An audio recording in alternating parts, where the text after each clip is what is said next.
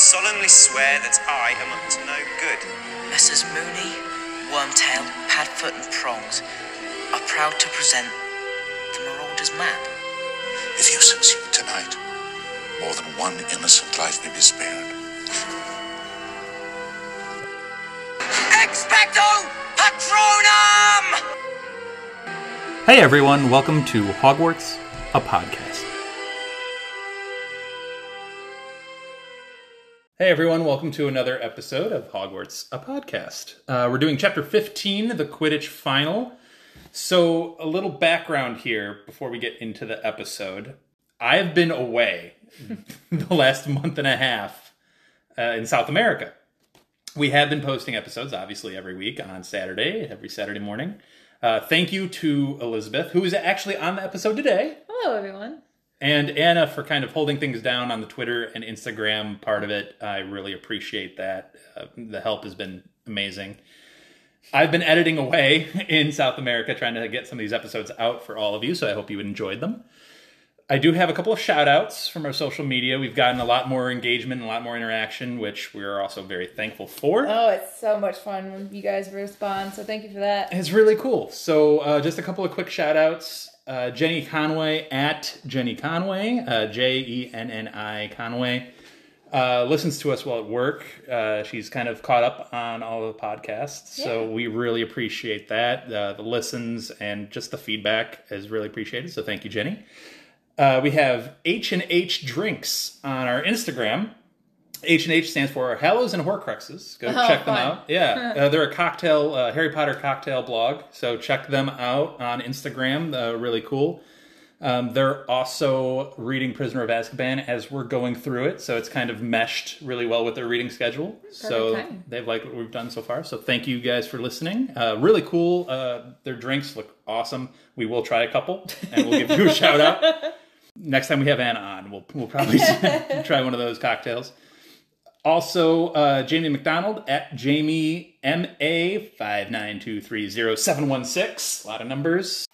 But yeah, just following us on Twitter, likes what Elizabeth's posting, mostly on Twitter. My very random thoughts, pretty much. So thank you for liking those. Yeah, so thank you for kind of following us on Twitter and kind of giving us some feedback. We really appreciate it. Give us some feedback, and we'll shout you out here on the podcast. We really appreciate everything that you guys are doing for us. Also, on my travels, I hiked to Machu Picchu. And on my hike, I met this cool family. They were doing the hike with me. Family of 5 from DC. And really quick, I wanted to really shout out Alice and Liam, who spent hours of this hike with me talking Harry Potter. We found out that Alice and Liam like Harry Potter, read Harry Potter, and they had all of the questions for me when they found out I did this podcast. I know Alice really likes books 1 through 4. Yeah? Not as big of a fan as books 5 to 7. Oh, Alice, I love 5. I know, that's what I told her. I'm like, favorite. I know, I loved 5 as well. I'll let her... she can interact with our podcast a little bit more, and we'll let her explain a lot of that. But I know she's a big fan of Hermione. Both Liam and Alice disagreed. With you? Yeah, they disagreed with me about my Trelawney takes, which, folks, you're going to get a lot more of them here and in the next chapter, so be prepared. So I'm sorry, Alice and Liam, you're going to get more of it. But it was fun talking Harry Potter with you guys, and I hope you can interact with us going forward and kind of share a lot more of your thoughts, because we'd love to kind of feature you guys a little bit more. Yeah. Thanks for adopting Dan into your family, keeping him safe on the travels. Yeah, it was a lot of fun, guys. It was a lot of fun. So yeah, before we get into the actual chapter, we still have one more thing. Elizabeth put a poll up on Twitter recently. Because there's interesting news out right now. We had a little breaking news. So the 3 major Quidditch organizations came together and decided that they are going to rebrand, if you will. Yeah.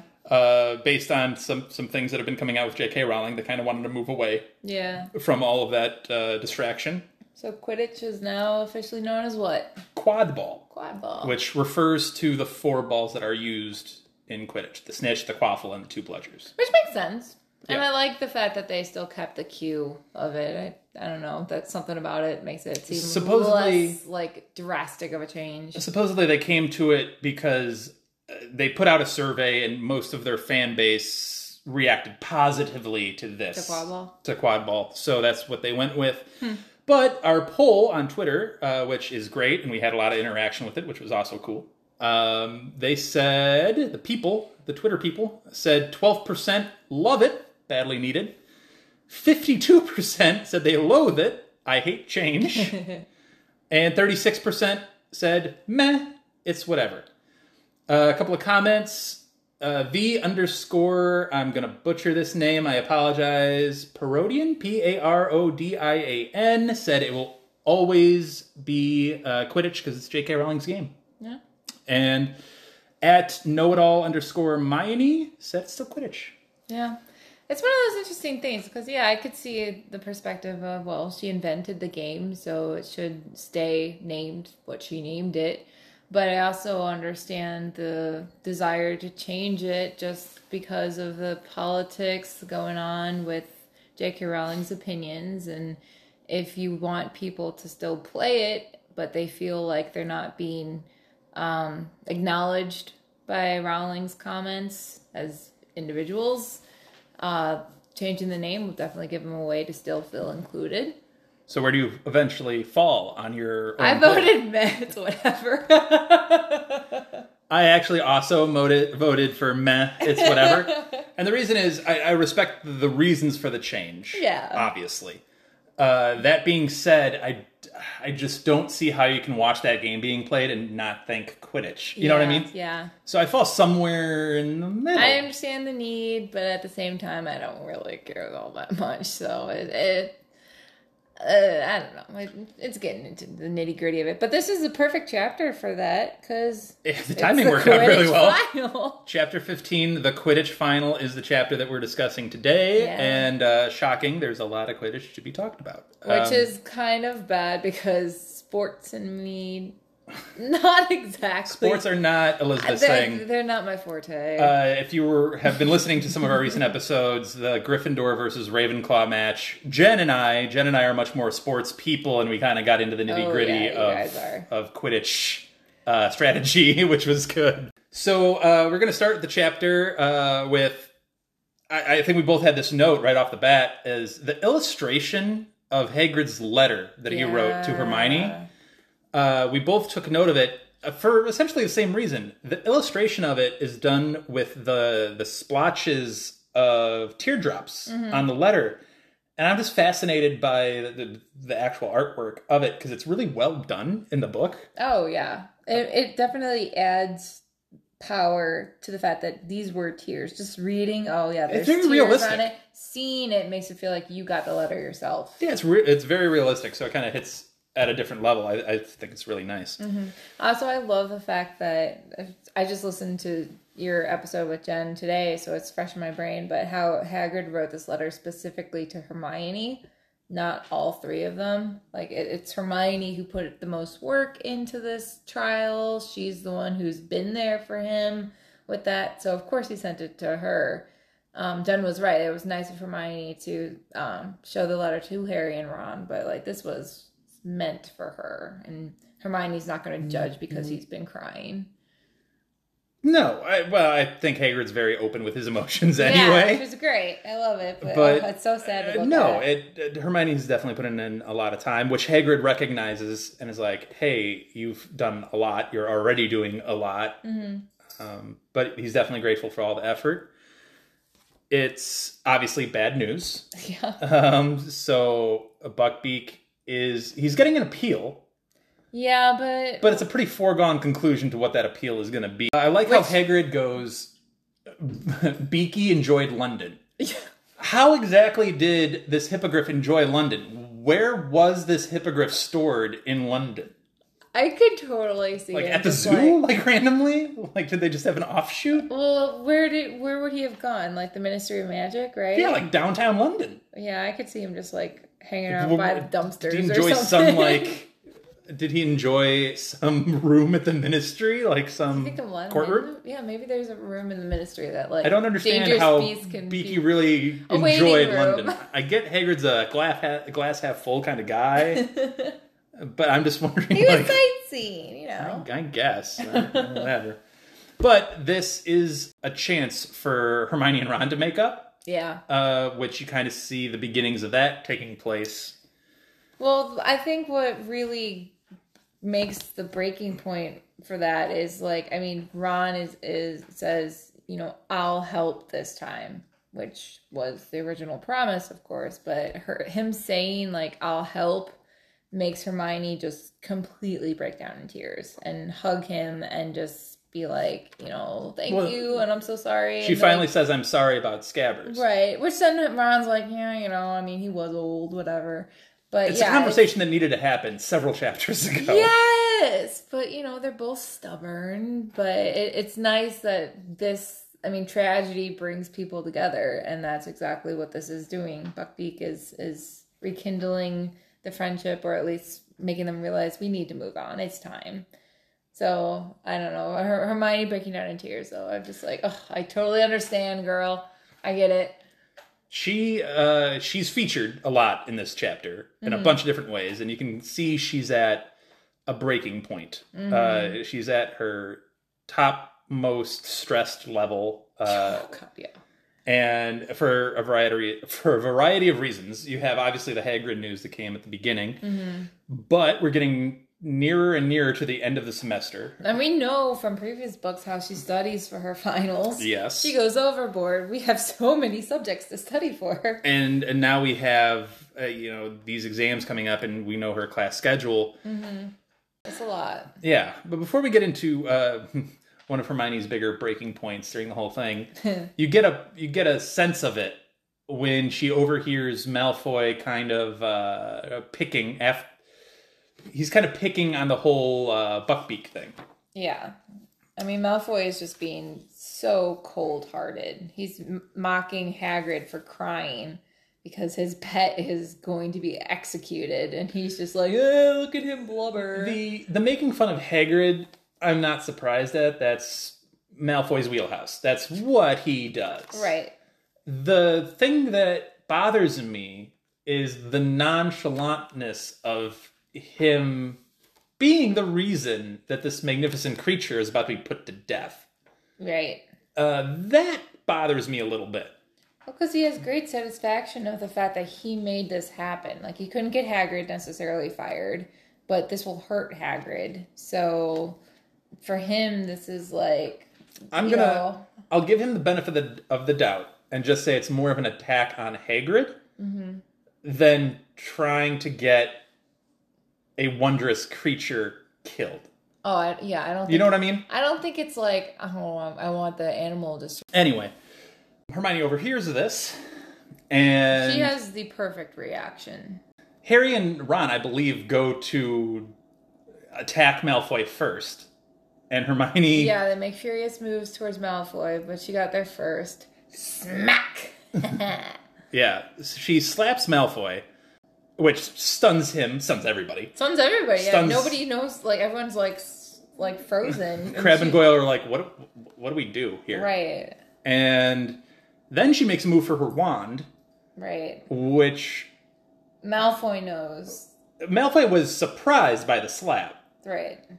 Scared by the wand Right. movement. I mean, he's not an idiot. He knows Hermione's the best in the class. She can come at him with anything. Well, that, plus, I think what really scares him is that's not Hermione.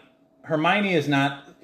If Ron or Harry take a swing at him, okay, that's par for the course, right? Hermione taking it, that's not her personality. Yeah, it's out of character. So it's... Because she is pushed to her limit right now. She's so stressed that, Sure. like, there's no filter. There's no, monitoring of her own behavior. It's just reacting. There's a predictability there. If you make Harry mad, he might take a swing at you. Predictable. If Ron you make even more so. Sure. If you make Hermione mad, you genuinely don't know what she's going to do or how she's going to react because you haven't seen that before yet. Right. You know? And obviously, like you were saying, she's obviously very talented, very smart.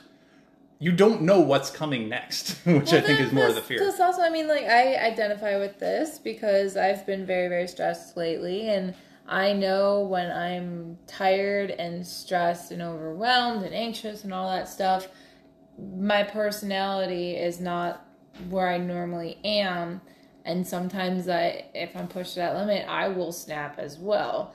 And for Hermione to hear, Malfoy say, like, oh, he's so pathetic, he's supposed to be our teacher and all that, like, that is her friend who she has seen is emotional and is desperate for her help. But that is... Everybody has a breaking point. That's hers. And everybody knows that, hey, no matter how calm and cool and collected you are, if you're stressed and anxious, your breaking point can come a little quicker than normal.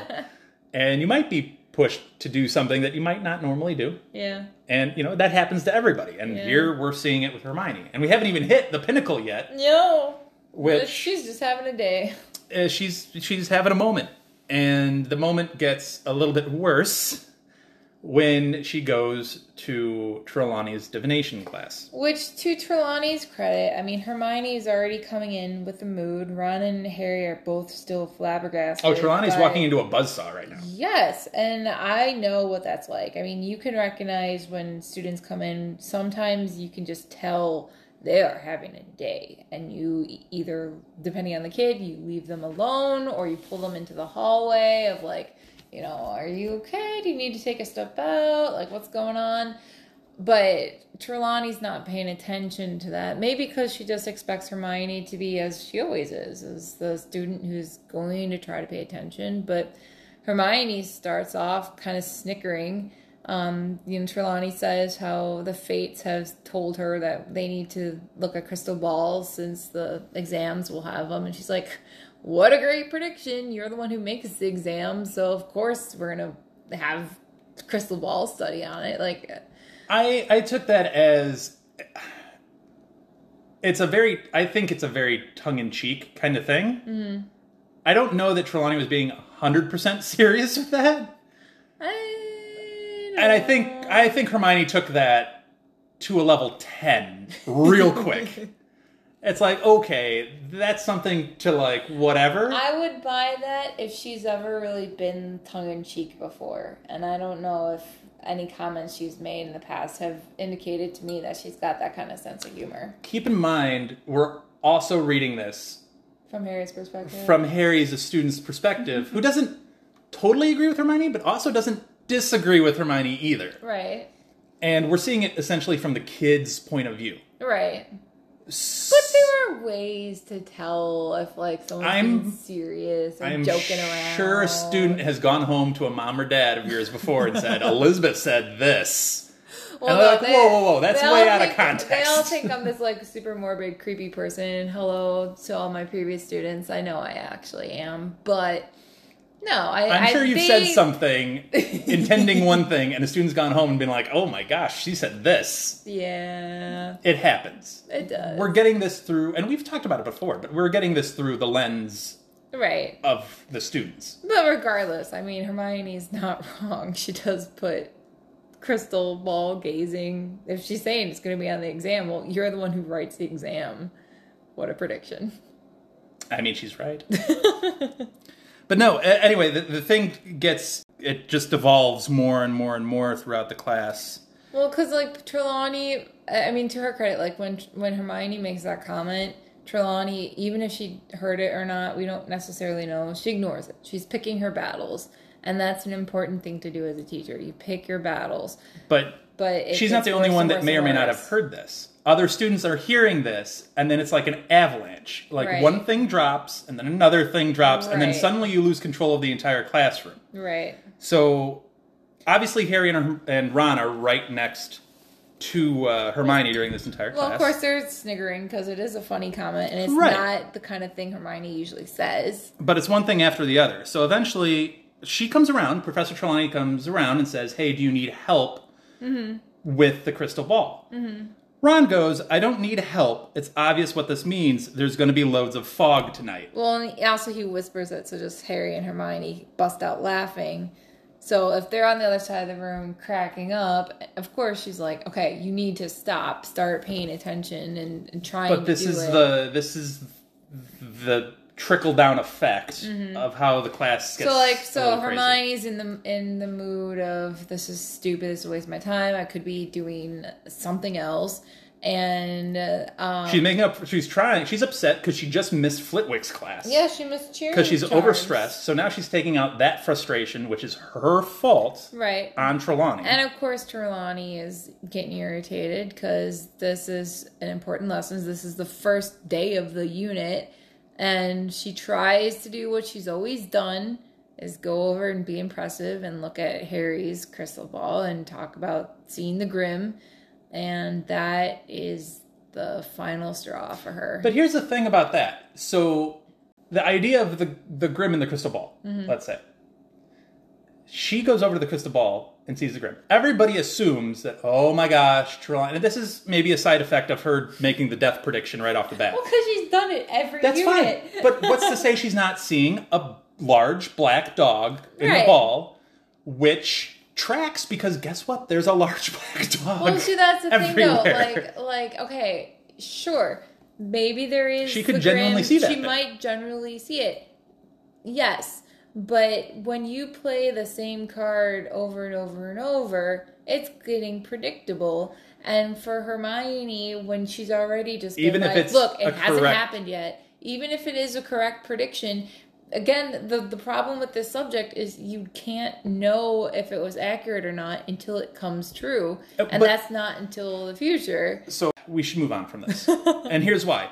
Because I do want to get to this at a later point, Okay. not in this chapter. Okay. Next week, we're going to talk about this again. The end result is Trelawney does eventually break, and She calls her hopelessly mundane. That's crossing the line, but you can tell that's because the line has already been crossed by both right, sides. right. So the reason Trelawney says that, I think from her view, you need to be open-minded and creative for divination. You need to have an open, creative mind. To her, Hermione has a very closed-off, bookish, you need to have it literally written in front of you mind. Right. Whether that's true or not doesn't matter. That's what her interpretation of Hermione is. Right. That's where I think you get the word mundane, which is an interesting word choice. But by again, JK. there's a moment's silence. The whole class is like, oh my God, the teacher just called Hermione mundane. Hermione Granger, mundane. Like, you don't do that. Well, it triggers what Trelawney is trying to say is not how it comes across to Hermione. Right. Hermione thinks you're just calling me dull. Right. You're calling me dim Right. for whatever, however which way you want to phrase it. So Hermione reacts poorly. She ends up dramatically leaving said classroom. To which, I can't remember if it's Parvati or Lavender. I think it's Lavender who ends up going, Professor Trelawney, you were right. Right. By around Easter, we'll lose one of our students. Right. You were correct on another prediction. Right. And Trelawney gives this wry smile and is just like, that's what I do. The inner eye can be a burden, my dear. So whether you want to interpret that as a true prediction or not, I mean, it is what it is. It's one of the more interesting ones that she made from that first lesson, simply because it was so specific. She's not trying to kick out a student. No, and it wasn't necessarily saying, someone is going to be kicked out. It could have been when she said it, someone will lose one of our numbers forever. It almost sounds like someone's going to die. Right. But this, it seems less, just show-offy or kind of, fraudulent than the whole, Neville's going to break a teacup and be late to class. This was much farther along in the year, and for it to happen and then for someone to remember that it happened, I think that does add a little more credibility to her.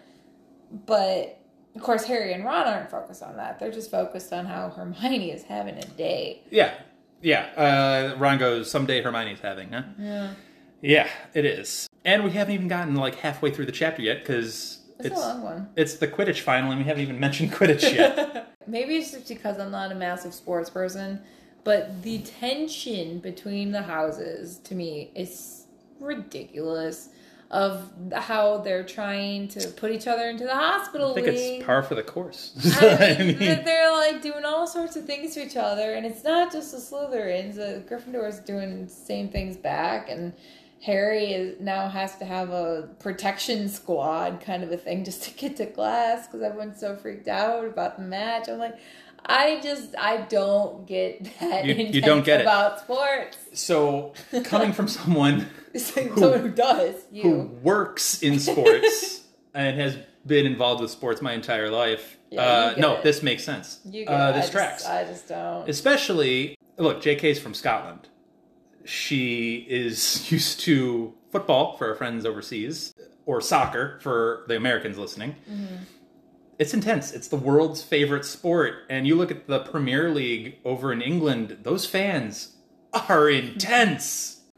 And they live or die. And here too. Yeah. Cubs and Sox fans in Chicago live or die with their sports teams. The Bears, the Bulls, we live and die with our sports teams. It matters. And just not to me. That's fine. But clearly they got a crowd. They said that 200 people were in the crowd supporting Slytherin. Mm-hmm. And then the other 3/4 of the crowd were for Gryffindor. Yeah, which prior to this we were looking at some math trying to figure out how does that break down. And if you assume 200, all of them are from Slytherin and not just friends of Slytherin. Like students and, let's say, Snape. Yeah.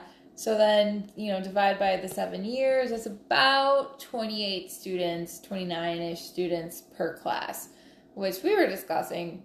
There's a lot of students. We don't ever know. Which we've estimated before. Mm-hmm. We've been like, we don't hear a lot of Hufflepuffs. We don't hear a lot of Ravenclaws at all. Right. And we hear relatively very few Slytherins even. Right. It's always the ones who just seem to either want to suck up to Harry or to bully Harry.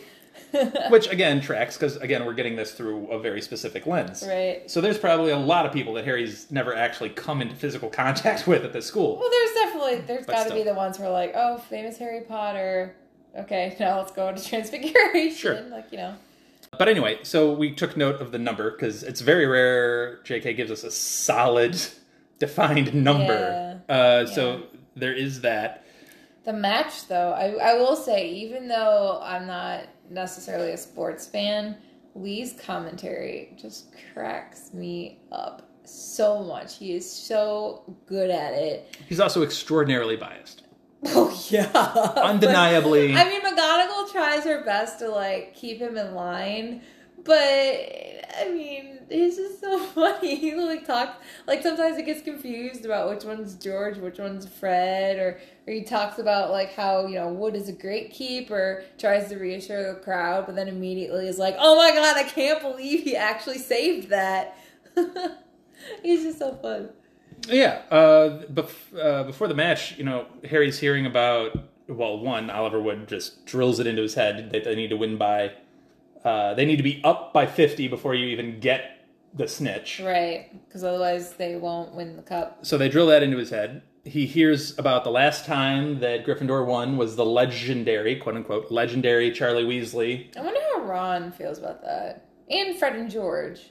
They're used to it, because they've heard it from Bill is legendary, but in different ways. Yeah, and but Charlie's I feel like Fred and George probably are kind of whatever, because they have their own legend, but for Ron to hear, Percy's trying to live up... legendary. Percy's trying to live up to it right now. It's my brother. But Percy's trying to live up to it right now. Yeah. He's trying to strive for it right now, but... Yeah, they all are, but it's just interesting to have your sibling be described as legendary. That's what he is. I do like how Harry, before the night before the match, has that overslept dream. I think we can all identify with that. Yeah. oh my gosh, I missed my alarm. Oh wait, it's still 3 a.m. I still got like 4 more hours of sleep. And just the ridiculousness of it. Like them playing on dragons, that did make me laugh. And then waking up and being Everybody like, has those dreams. but then when he wakes up, he's like, okay, wait a second. They definitely can't play on dragons. Not allowed in Quidditch. Everybody has those dreams. Anyway, so back to the match. I will recognize Bull and Derek. We get Bull and Derek mentions, who are Slytherins, playing in this. I eventually was like, I kept thinking Derek was a first name. Clearly it's a last name. Yeah. Which is just interesting. And I was just threw me for a loop. But, I was going to say, yeah. Slytherin plays dirty, but... So does Gryffindor. Yeah, Gryffindor does Gryffindor too. gives it Like back. that first one where, Fred threw his beaters club at the back of Flint's head. Like, I just see that and I'm like, why would you do that? Hooch is beside herself. Yeah, trying because to call there's this game. so many rules being broken. Even McGonagall, though. I mean, like, as she's trying to keep Lee in line, eventually she just gives up because she's so worked up, too. She can't help herself. Yeah, so it's a very intense back and forth. As I was reading it, I felt for JK. I know she doesn't love writing Quidditch scenes for this reason particularly. Yeah, it's hard, They're and it's hard. hard to make interesting. Yeah. She does a good job, don't get me wrong. She does a great job. Well, it's But one of those things that you have to see it, and having it in words, it's just not the same. yeah. And I can imagine for her, it's frustrating because it's like she's probably seeing this in her head. Yeah. And what she's writing isn't necessarily Well, matching. And it's hard. plus also, like, I mean, this is maybe probably why I struggle as much with getting into sports, but there's just so much going on the field or wherever it is being played that it's just like, there's so much to look at. And She does capture the quickness of it because it's like you almost get whiplash reading because you're like looking from chasers to seekers to beaters to the goalies to meanwhile, the keepers. Harry's looking around for the snitch. Like, there's just so much going on. So I understand the frustration of having to write it. Yeah. So anyway, long story short, Gryffindor does end up winning after after Harry comes back and catches Malfoy on his firebolt and grabs a snitch. Malfoy trying to slow down the firebolt just cracked me up. And just like how close in the sky they have to be so that their knees are bumping into each other. Like, these two hate each other, and yet they're like inside each other's personal bubble up in the air. Well, they're competing. They have I know, but it's just funny to me. It's probably a note they took from Ravenclaw, the match before, because if you were watching the Ravenclaw match, that's what Cho's strategy was True. tail Harry. True. It's like, so they probably took a page out of Ravenclaw's strategy book. But anyway, so Gryffindor won. Gryffindor and wins. Wood is happy. Wood is happy. Which makes me happy. He deserves a win. And the thing that stuck out to me the most is Harry notes that he almost wishes a Dementor was there now. Yeah. Because he's got a happy moment so strong that he thinks he would produce one of the best Patronuses ever made.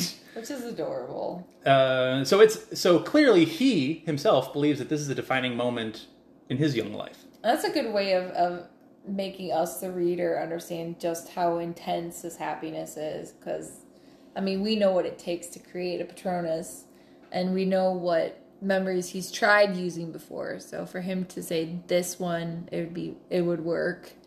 That's pretty happy. Yeah. All right. That's the chapter in a nutshell.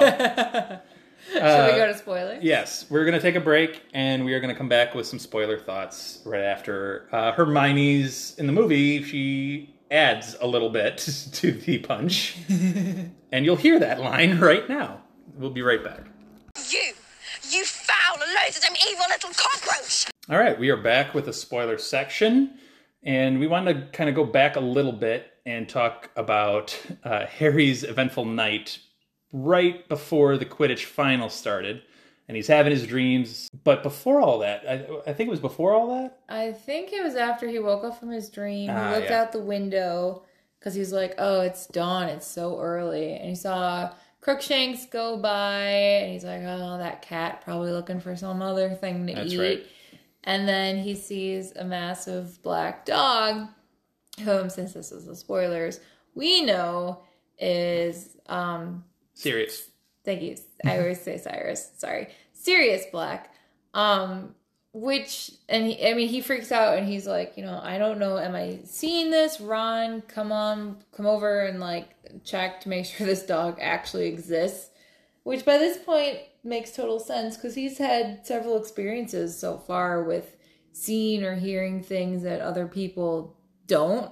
So it's nice that he's learning, like, double check that, am I seeing things? Like, Well, that, and he also has a moment of like, well, it can't be the Grimm if Crookshanks is at least right. interacting It with can't be an omen if there's like a physical entity seeing it. So clearly we know it's the two of them are on the hunt for Scabbers, aka Peter Pettigrew.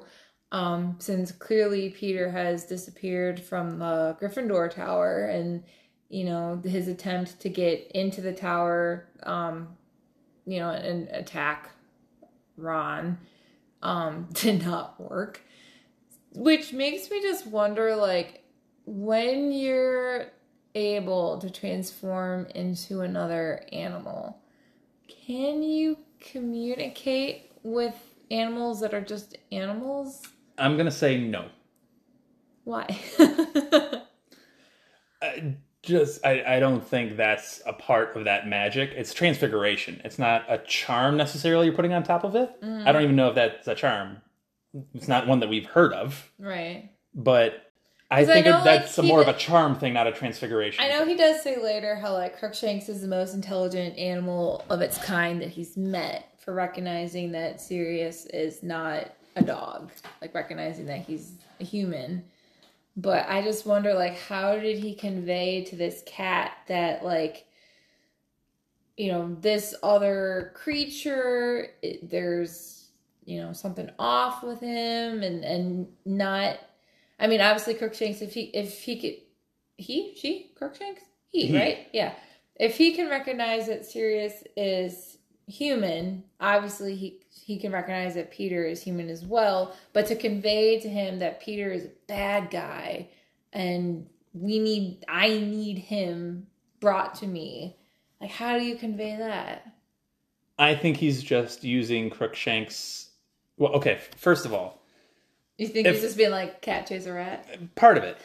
But also, Crookshanks, I think, if he can recognize Sirius through the guise of this massive black dog, clearly he should be able to recognize the guise of Peter Pettigrew in this rat. Yeah, but how did he convey to him, like, this one is a bad guy and I'm a good guy? If you're giving the cat credit for looking through a disguise, I think animals generally have a sense of, is this person good or is this person bad?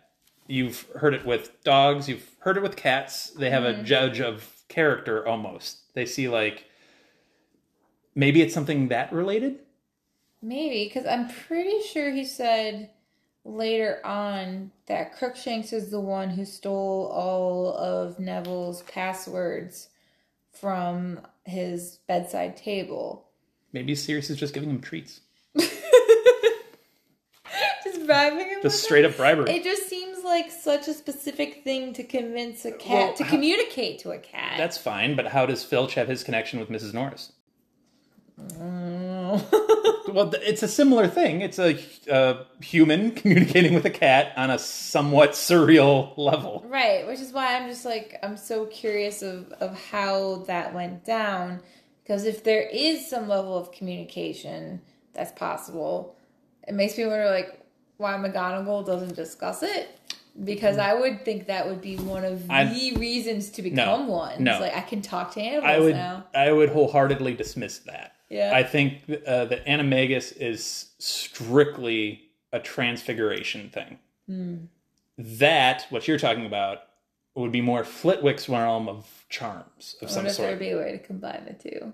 Maybe. But I don't think one means both. So I would knock down that theory. But it just seems like that being said, Crookshanks goes above and beyond. well, that being said, Crookshanks was bought at a magical That's true. creature That's true. shop, and You we have saw brought that what up truly like Molly's love of the rats playing jump rope with their Right. tails.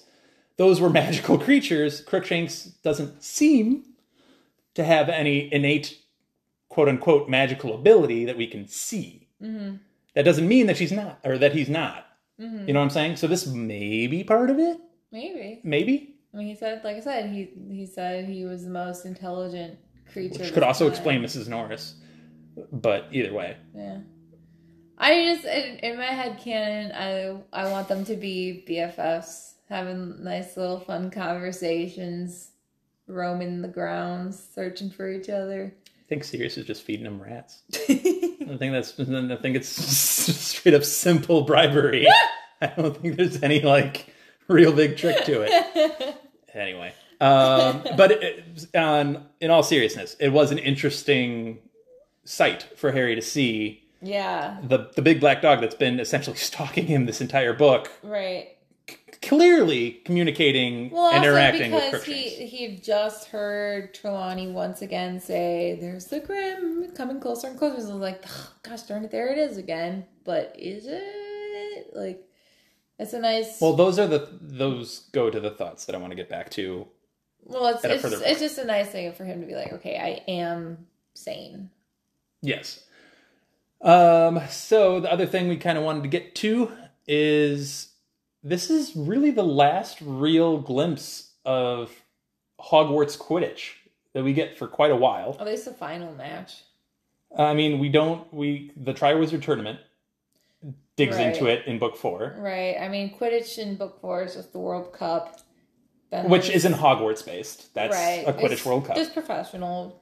And then, in Order of the Phoenix, I mean, we see a little bit, but Umbridge ends it. right? So we don't really get it in 5 either that much. I mean, we get